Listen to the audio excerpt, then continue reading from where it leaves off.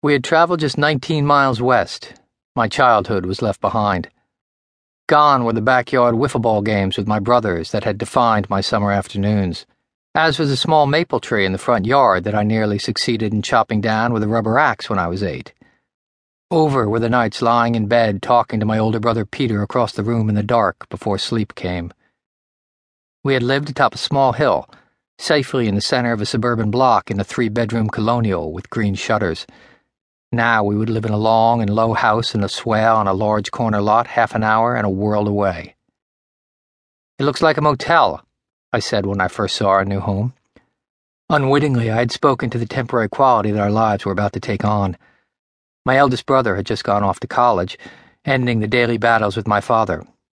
No longer would my dad chase Stephen out the window and across the yard in a rage. Peter's star, which had burned so bright, grew suddenly and temporarily tarnished. Driving and girlfriends usurped the passion for sports that had occupied his early years, yet he continued to look after me with a fierce protectiveness. My younger brother Justin, 8 years my junior, was slotted into a new school and tumbled in the wake left by the rest of us. Instead of feeling more confident after our move into a larger home, my parents grew tense. More and more often when the phone rang, I could hear my father's voice echoing from somewhere in the cavernous house. "I'm not here! I'm not here!" Whoever was looking for him, he did not want to be found. At the same time, my mother grew more remote due to an illness that we children knew of only vaguely. It was never discussed with us. In all this space, my family seemed to be coming apart. I was 14. A quiet child, I'd had a rotation of friends and a cycle of movement in my old neighborhood, the loss of which left me untethered. There were woods across the road from our new home, and I began to spend more and more time, alone, picking through the trees and building dams in the stream. Always in the shadow of my brother Peter's athletic ability, my passion for sports waned. I was never a diligent student, and as the work piled up, my interest faded. Noticing my rudderless unease, my mother suggested I try out for the school musical, Oliver. Reluctantly, I went along. When it came to the final audition for the role of the Artful Dodger, I surprised myself with how much I wanted the part. Pitted against another student who, it was made very clear, had a better singing voice and was more desired for the production, I threw myself into my performance in a way that left them no option but to reward me with the role.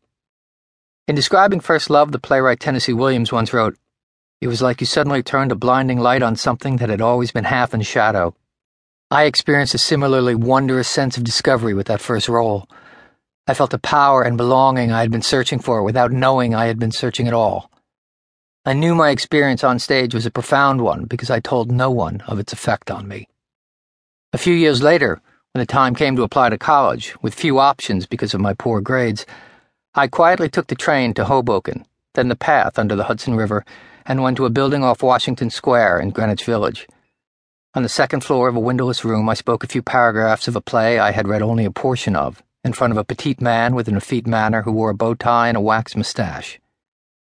"Sit down," he said when I was finished. He wanted to know why my grades were so bad and why I wanted to come to acting school. He asked if I had another monologue I could perform for him. "I could do some of the lines from The Artful Dodger," I said. When I was finished, he looked at me for a long while. "Okay," he said at last. "Here's what we're going to do. I'm going to get you into the school, if I can. I'm sure they'll place you on academic probation to start. You're going to get good grades and be grateful to me for the rest of your life." "Sounds good," I said, slipping into an attitude of casual indifference to mask the thrill I felt. "No son of mine is going to be a fucking thespian," my father snapped when he learned of the audition. But when no other college accepted me, he had no choice. This was the same man who then drove me into the city and knocked on door after door until we found an apartment for me to live in just off Washington Square Park when the university refused me housing. And it was during the buoyant ride back to New Jersey that we played "Thank God I'm a Country Boy" on his John Denver tape over and over again. I bowed the air fiddle and he lowered the windows and the wind ripped through the car as we sang at the top of our lungs with our hearts wide open to each other. As I packed my bags to leave home, my mother offered me a painting that I had always admired. A large canvas with the profile of a hawk, its golden eyes staring boldly out at the viewer. When my